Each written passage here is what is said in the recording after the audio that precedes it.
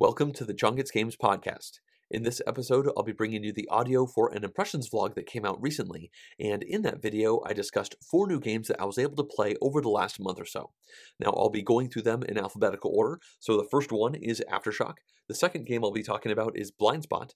Then I'll move on to Throne of Allegoria, and I will finish off with a big one, which is Trismegistus. Now, if you are not interested in listening to all of these, then feel free to go to the description of this podcast, where you will find timestamps for each specific game. While you're there, you will also find a link to the YouTube video that this audio came from, and if you have any comments about anything I say today, then feel free to click on through there and leave comments on the video. Now, the final thing that I'd like to briefly mention before we start talking about games is the fact that this podcast is only being made through the direct support of the Patreon supporters of the YouTube channel. Now, if you enjoy the podcast and being able to listen to these vlogs instead of having to watch them, then please consider supporting the Patreon campaign by going to patreon.com/JohnGetsGames. All right, let's now start talking about games, and the first one for today is Aftershock. Now, this is a relatively recently published game, and I was able to play a single 5-player game of this about 5 days ago or so. Now, what's going on in this game thematically is a massive earthquake has hit either the San Francisco Bay Area, or you can flip the board over and then it hits Venice. Now, we obviously played with the San Francisco Bay Area side because that's where I live. That's where all of us lives, and it was a bit kind of close to home, I guess, because as we were playing on this map, we see all of these regions that, I know very well. You have Fremont and Hayward and San Francisco and South San Francisco, and, these are all places that I drive to somewhat often. Now, mechanically, what you're doing in this game is effectively trying to get area majorities within the different regions out on the map, and each one of these cities has been, ripped apart from each other by this massive earthquake. So a big thing you are doing in this game also is actually rebuilding bridges out onto the board. Now, mechanically, what you're doing in this game is you're going to go through a few different steps together within each round. Now, the first step involves dealing out a hand of cards to everybody, and then everyone can spend their money in order to buy as many cards as they want to from this hand. Now, these cards have a variety of different things on them. Some of them are really simple. They might just say, put a single one of your pawns into Fremont, for instance, and you're like, okay, well, that's pretty simple. Other cards are a little more expensive, and they let you build a bridge anywhere you want, really, and they also give you another pawn that you could put anywhere you want, so that's a nice bit of flexibility. And there are also Aftershock cards. Now, mechanically, what you actually do in this game is you can cause aftershocks to happen in specific areas, which means I guess we all have godlike powers, but either way, I'm getting a little bit ahead of myself because after you have finished buying all of the cards that you want from your hand, you will then take the rest of the cards and put them face up in front of your player screen. Now, at that point, players can now go around the table one at a time, buying cards away from your opponents. So if somebody buys one of the cards I did not buy, then they take that card and they give me money, and then I could use that money to buy another card that's in front of another one of the opponents. Now, this idea definitely reminds me of Isle of Skye, which is a brilliant game. It's one of my favorite games overall, so I was very excited when I learned about this mechanic. I should say that I didn't actually read the rules to this one. I went to a local game night, and somebody was setting the game up, and they had a space available, so I sat down, they taught the game, and we were able to play it. So after everybody has spent their money buying cards away from their opponents, then you go through rounds where you actually play the cards out and you put your different pawns down onto the specific spots. And then behind a player screen, everybody is going to secretly decide where bridges are going to be built, where new pawns are going to go down, and where things like aftershocks are going to happen. So then you reveal these and you put all these down onto the board, and the aftershocks cause you to roll a die. It's a special die. It has 2 1s, 2 2s, and 2 3s, and you have to then send that number of pawns from the specific aftershock area out. Now, if there are no bridges, then you just remove them from the board, but if there is a bridge, then they're going to travel down the bridge. Now, if it's their color bridge, then they don't have to pay anything, but if they go down somebody else's bridge, they have to pay $1 million or $1 in the game to the person who owned that bridge. Now, what that means is you are going to be playing cards to put down pawns into specific areas to try and to take majorities, and then also playing aftershocks to try and shake up those majorities literally as you try to get other people to go away. Now, you might aftershock an area and then only target your own pawns because the area majority isn't going very well for you, and so you figure it's better to send these out to different places, and you can actually send them out to multiple spots. They don't just go to an adjacent location. You can keep having them move, and you just have to pay each time they go across one of the bridges.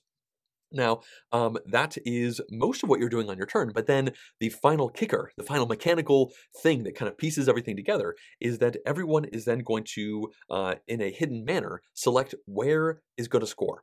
Now, each person has, I believe it was 3 of these scoring tokens, and they can put them down onto the different regions on the map behind your shield, and then everybody reveals these, and a region will only score if at least 2 people have selected that region.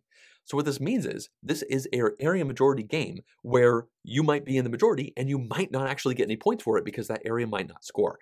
So there is a bit of a negotiation aspect to this game. Now, when we played our 5-player game, which is I believe the max player count, we only did 2 rounds of this. I think there are 3 rounds at lower player counts. And in the second round, especially when we were in the phase of the game where we were actually trying to figure out where was going to score, people were talking a lot. It was like, I'd look across the table and I'd be like, hey, Nick, you and me, Fremont, right? Like, sure, I'm in first, but you're in second. I'm only going to make 1 more point than you. You want those 5 points, right? You know, that kind of thing. Now, the problem is that you only have 3 of these markers, and there are a lot of regions. And another thing that you can cause to score are bridges. Now, this is just a majority of bridge pieces out on the board. So again, that's only going to score if multiple people think that makes sense. Now, there is an asterisk to this because one of the cards that you can buy essentially gives you a bonus influence token, which means you can put it down with one of your basic ones to force a scoring without having anyone's help. Now, these cards are pretty expensive, but obviously they are very important because you might find yourself in a situation like we had in our game where one player was dominating the bridge game and they knew that nobody else was really in a position to want to throw a token over there to give them all these points. So they just forced it to happen by spending money to get the card to make that happen. And they ended up winning by a pretty large amount. But in general, that's my friend Nick, and he wins games a lot. And it was not just the bridge thing that caused him to win. Now, speaking of the inverse of winning, I came in dead last in this game. And a major reason for that is because the 2 regions that I had majorities in that second round did not score at all. I put my scoring tokens down on them. I talked to the people who were in second place in both spots, and I tried to convince them to score those spots, but everyone only has 3 of these tokens, and they all decided to go somewhere else. And I kind of ended up at the bottom of the pile there, and when the dust settled at the end of the game, I couldn't help but feel a little bit weird about it overall. So we had a bit of a discussion, and it really seems like this game has a lot of really cool ideas. Like, pretty much every one of these ideas that I've mentioned so far are things that I really like. The idea of buying cards and then leaving some out on a market that other people can buy to give you money to buy more cards, well, that's awesome. I love that in Isle of Skye, and it works really well in this game. The idea that you have an area majority game where not every area is going to score sounds fascinating, but in reality, it was pretty frustrating. And then when it came to the actual putting of pawns down and doing the aftershocks, well, that's a really neat idea from a thematic perspective as well as a mechanical one as you're trying to work out your majorities. But you also roll a die to see just how many of these pawns are going to move. Now, there are better aftershocks that you can buy as cards, and they add +1 or +2 to your die roll, but that doesn't change the fact that you might buy the cheap aftershock and roll a 1, and that might not actually really do anything. Now, this is an area majority game, so that 1 movement might actually be huge, but either way, it just seemed like this game did not come together very well for me. Maybe it's because this was a 5-player game and we were playing just 2 rounds instead of more rounds overall, but it seemed like I liked each individual part of this game. I thought there were really cool ideas at each step of the way, but when it actually flowed together as a game, I did not feel actually that much ownership, A, on how well I did, and B, I didn't feel that enthusiastic about where it was. You know, I came in dead last, and I didn't feel all that bad about it. I was honestly just kind of happy that the game was over so that I could move on to something else. Now, that kind of makes it sound like I hated the game, which is not the case at all, because it was an interesting experience through each step of the way, and I have a hard time really pinpointing an exact flaw or something about it. I just have to say that, you know, my perspective and the perspective of a couple friends that I talked to after the game was just that we weren't actually that interested in playing it again. It just did not come together very well, and it's hard to exactly say why.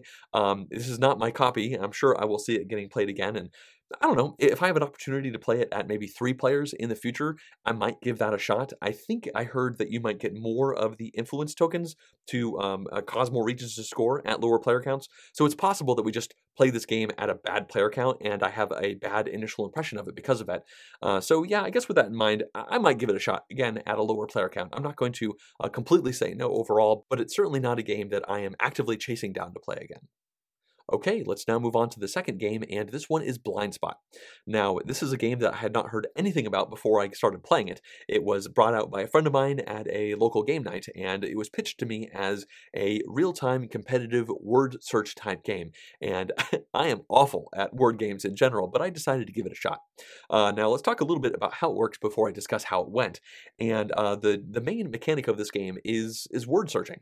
You effectively take out these different tiles that have letters on them. They make a square grid of different letters, and when it's your turn, you are trying to find a word either in a row or a column.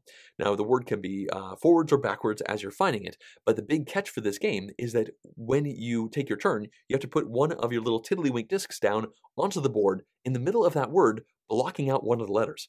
So what that means is if you want to spell the word cat, for instance, you might look out to the board and it might say like C-Z-A-T. So now I have to take my token and I cover that Z, so now it just says C-A-T, that's the word, I say that, and then my turn is done, so now the next person can go. Now, I did say that this is a timed game, and that's because everybody has a little hourglass, which is, I think, 30 seconds, that you flip over when it's your turn. So it's not simultaneous real time or anything like that, but you do have a time crunch trying to find these words. Now, as far as a mechanical catch, that's a pretty interesting idea. Like, you can look out and find words, but you don't want to find correct words. You want to find words with one error to then put that token down. And then when it's your turn again, you actually have the opportunity to flow past the tokens that you put down already. So like I said before, it says C token AT.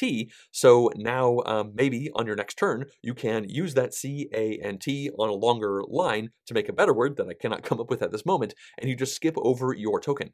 Now you cannot skip over your opponent's tokens, which means this is a word search type game that also has a bit of an area control vibe to it, because as you put your tokens down, you are blocking options from your opponents around the table. They cannot cross over your pawn.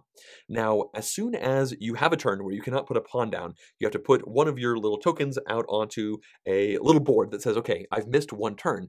And once you do that twice, you're out of the game entirely. However, once you do it once, you then unlock the ability to find diagonal words.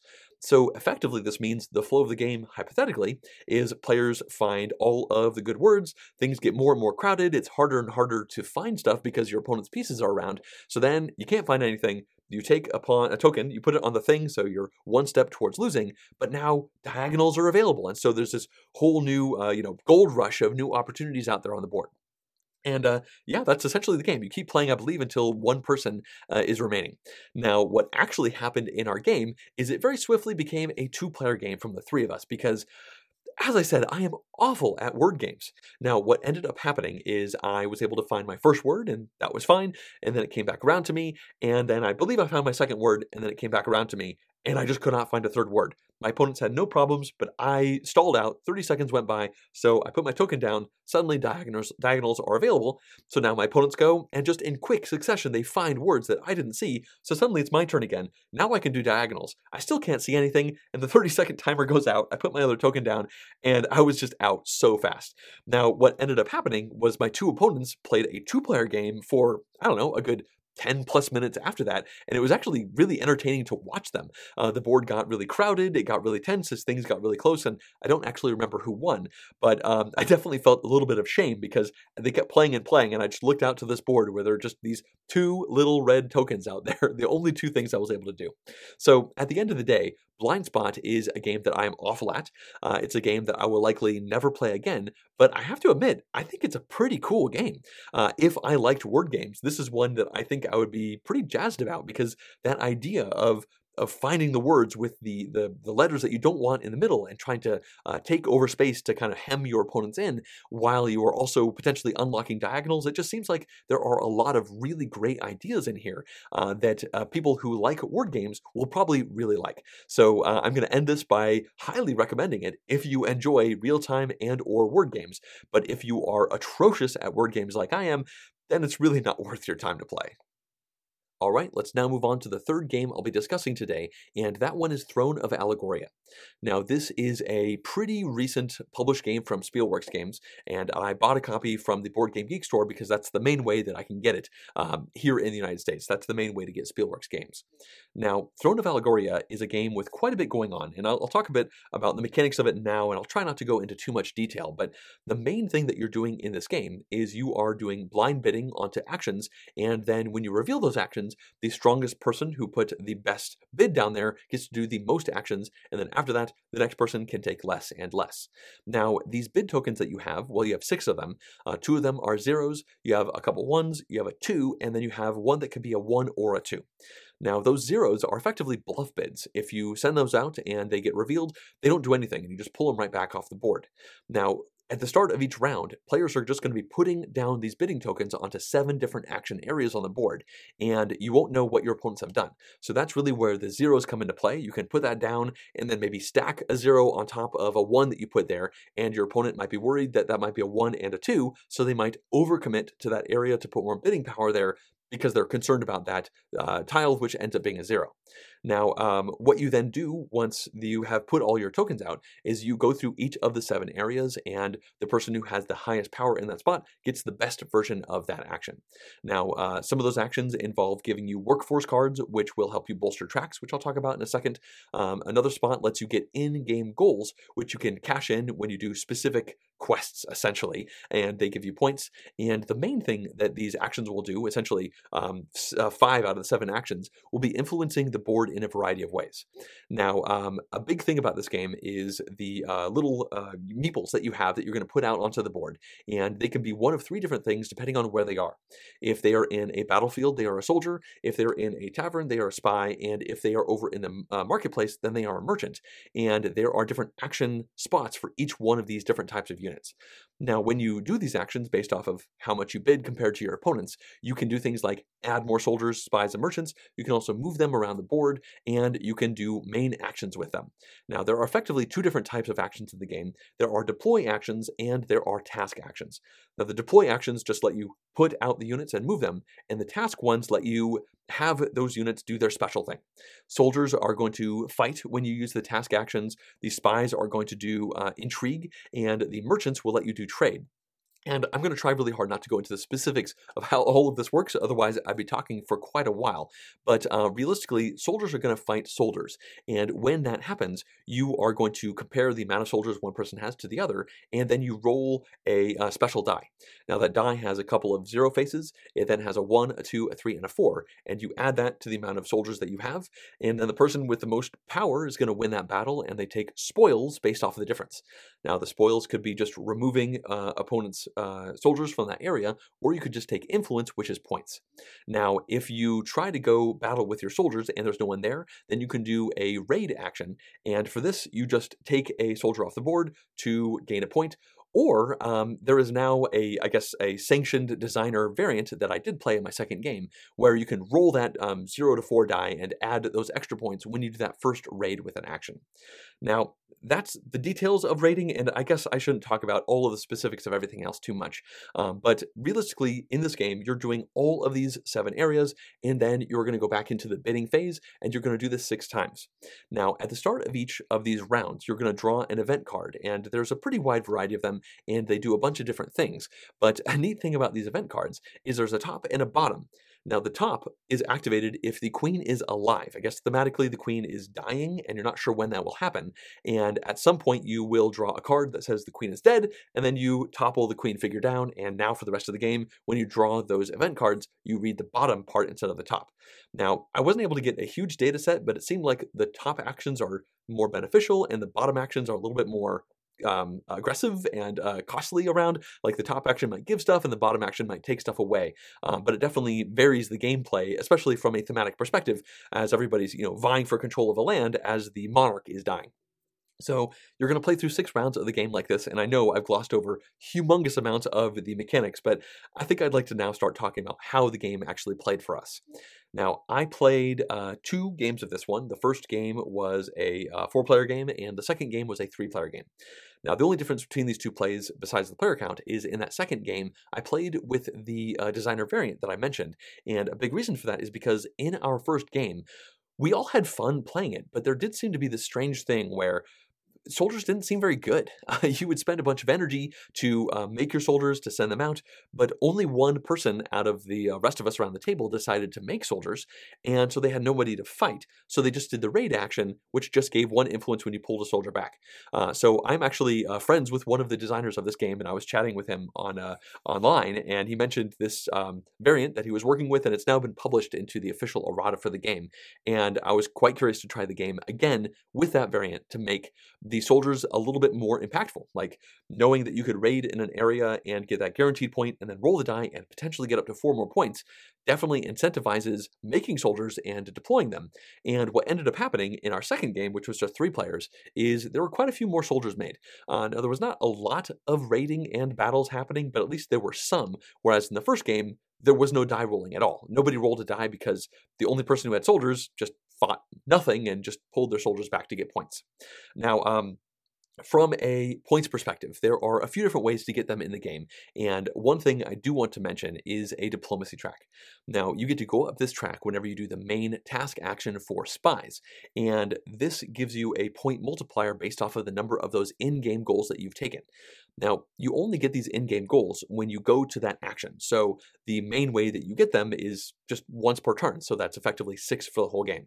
Now, there is another way that you can get a couple more, but it's pretty expensive. But what you do is you complete these goals, and they give you points, but then at the end of the game, your diplomacy track multiplies on those goals. So it seemed to me, especially in my first play, that I needed to go really hard on that diplomacy track and then try to complete 6 in-game goals. And when you max the track out, that's 6 times 5, I think it was, and it ended up being about 30 points, or 6 times 6, something like that. Now, that seemed to be a great thing when you consider the fact that a good score in this game is about 60, and in that game, I think I lost on the tiebreaker, and I went really hard on those goals and the intrigue. Now, in the second game, I was quite curious to try battling, because I was going to be playing with this variant. I wanted to see how that went, and so I did not emphasize the diplomacy track as much, and I did very poorly in that game.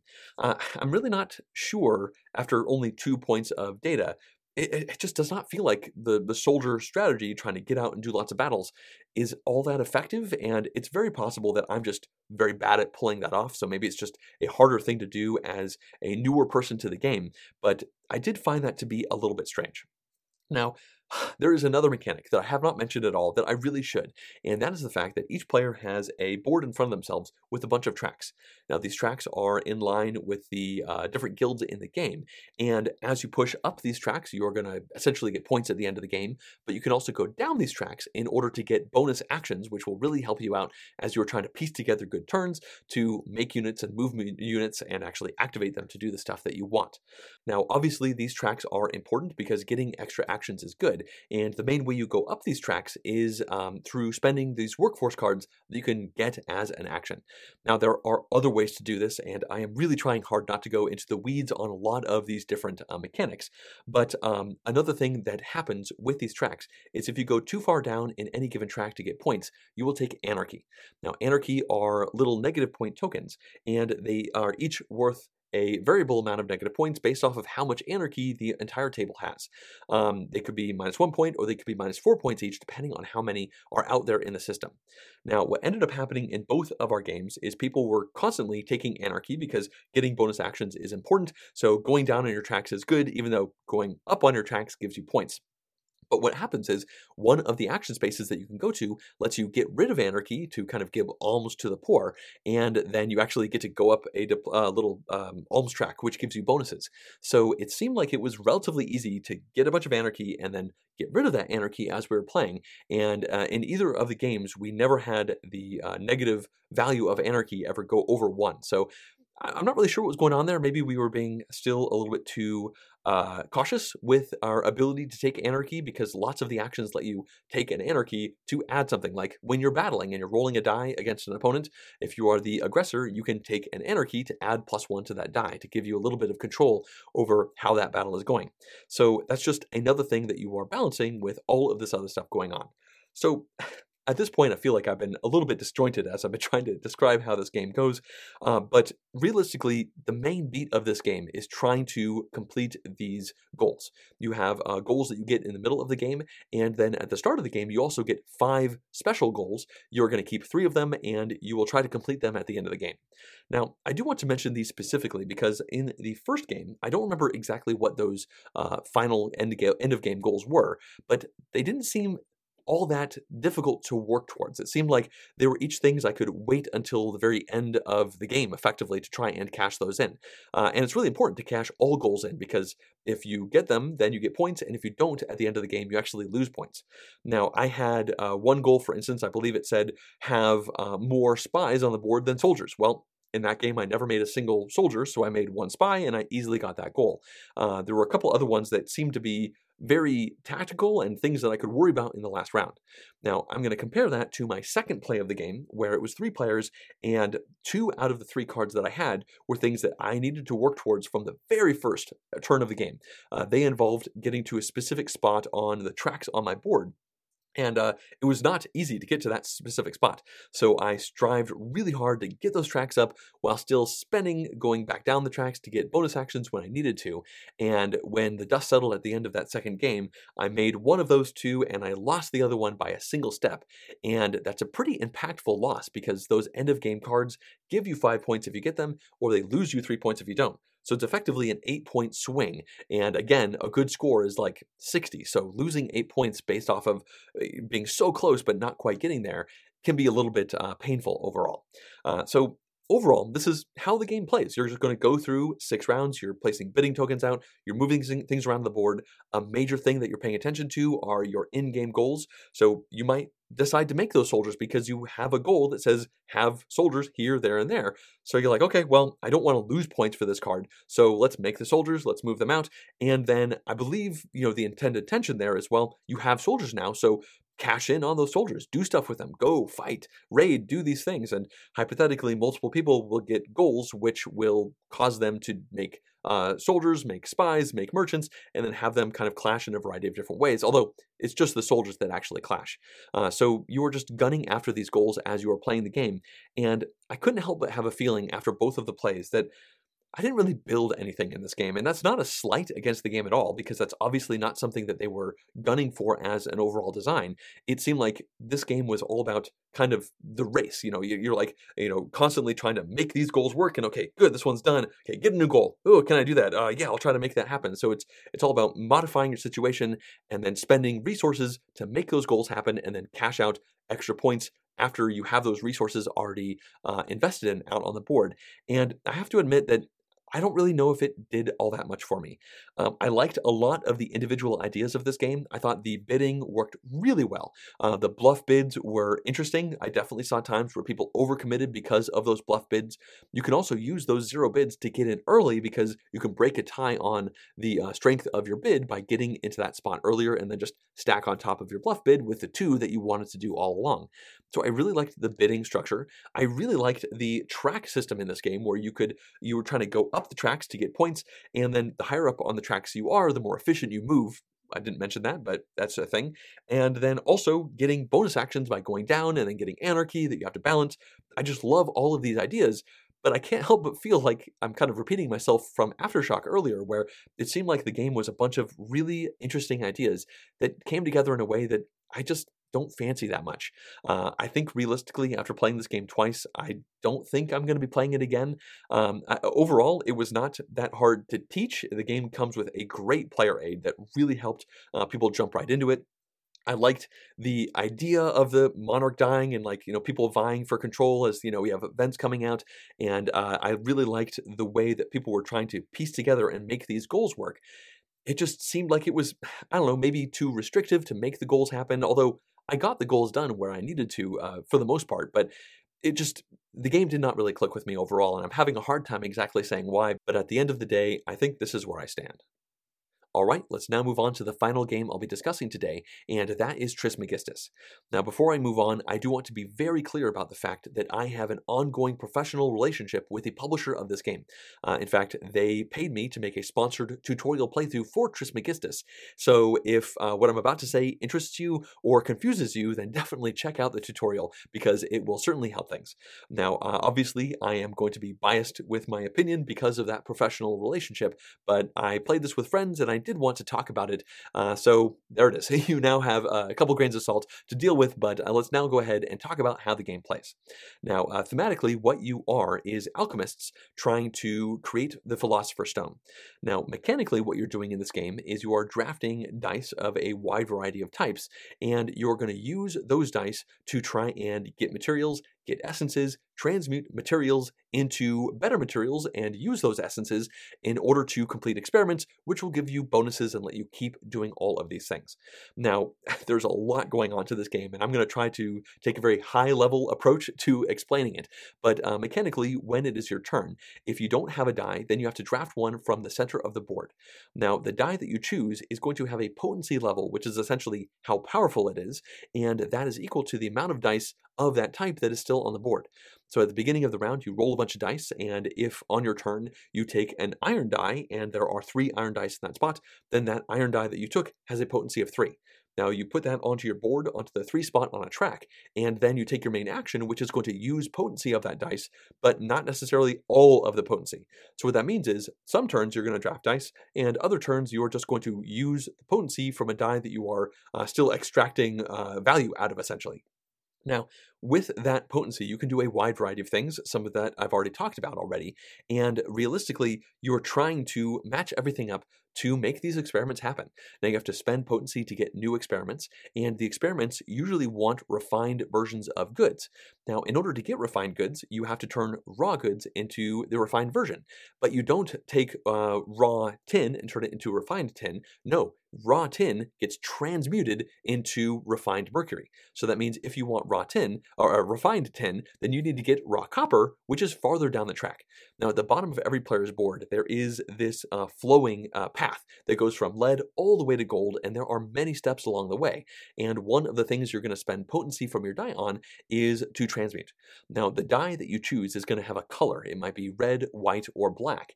And when you transmute, you just care about the color because different parts of the transmutation chain are associated with those different colors.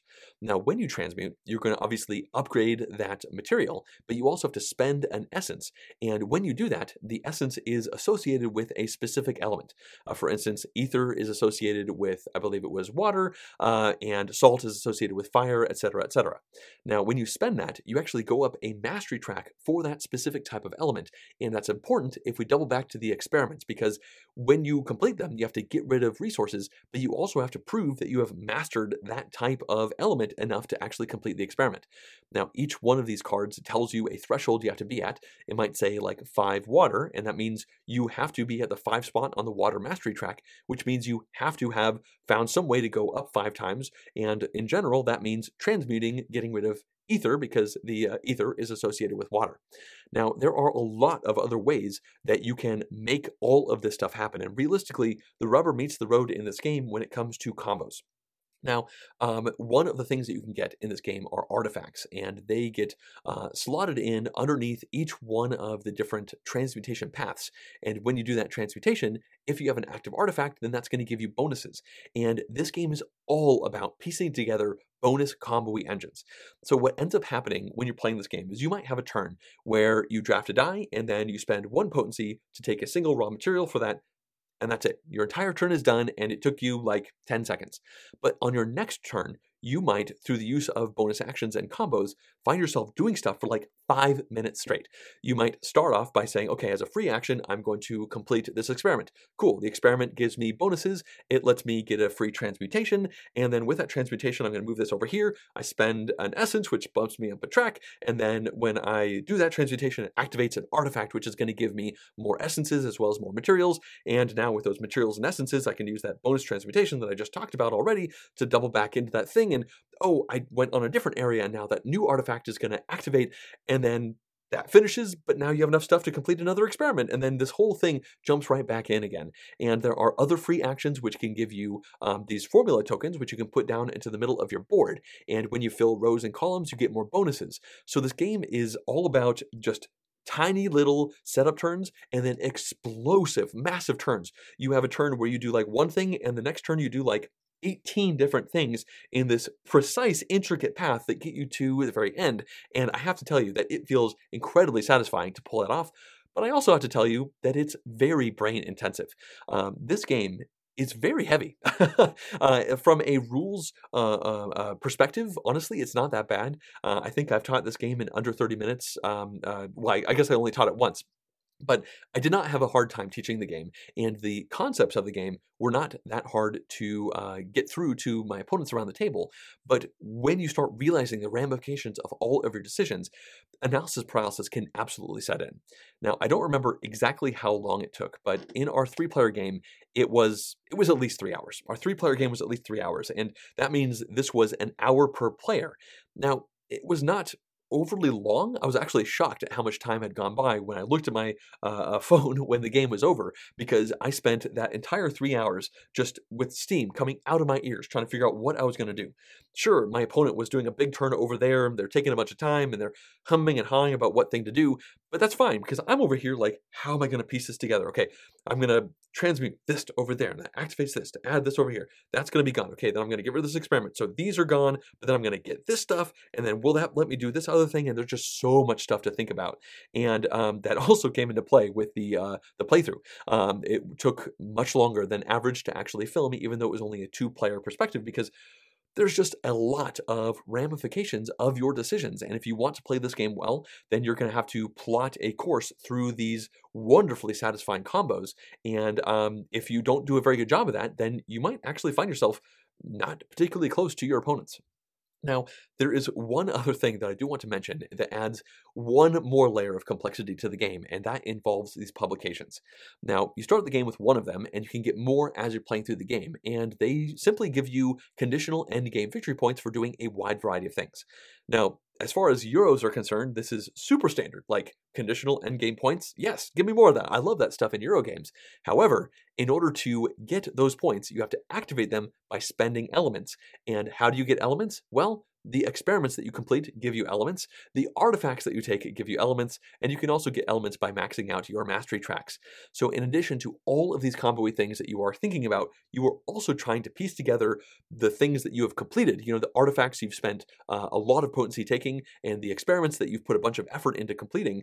Well, you don't want to end the game with a bunch of elements unused, so you want to make sure those piece together with the publications that you have, and that means you also want to make sure that you are gunning towards the conditional benefit of that publication.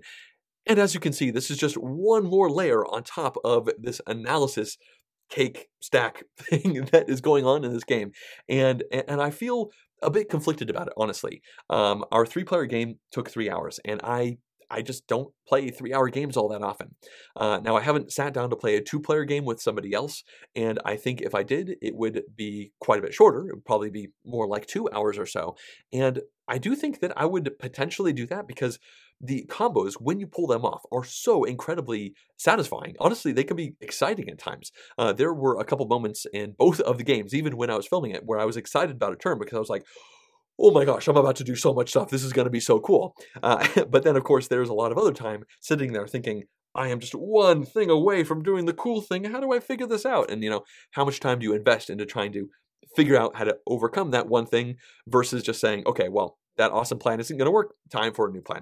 So I think that's going to pretty much wrap up everything I have to say about Trismegistus.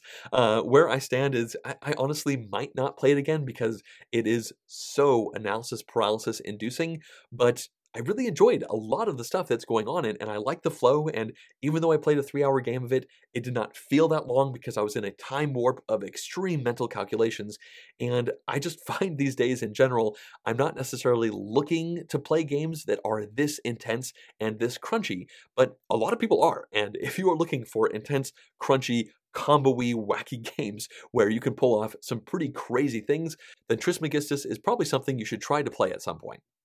Well, at this point, we have now reached the end of this Impressions vlog, and I think it was a bit of a long one.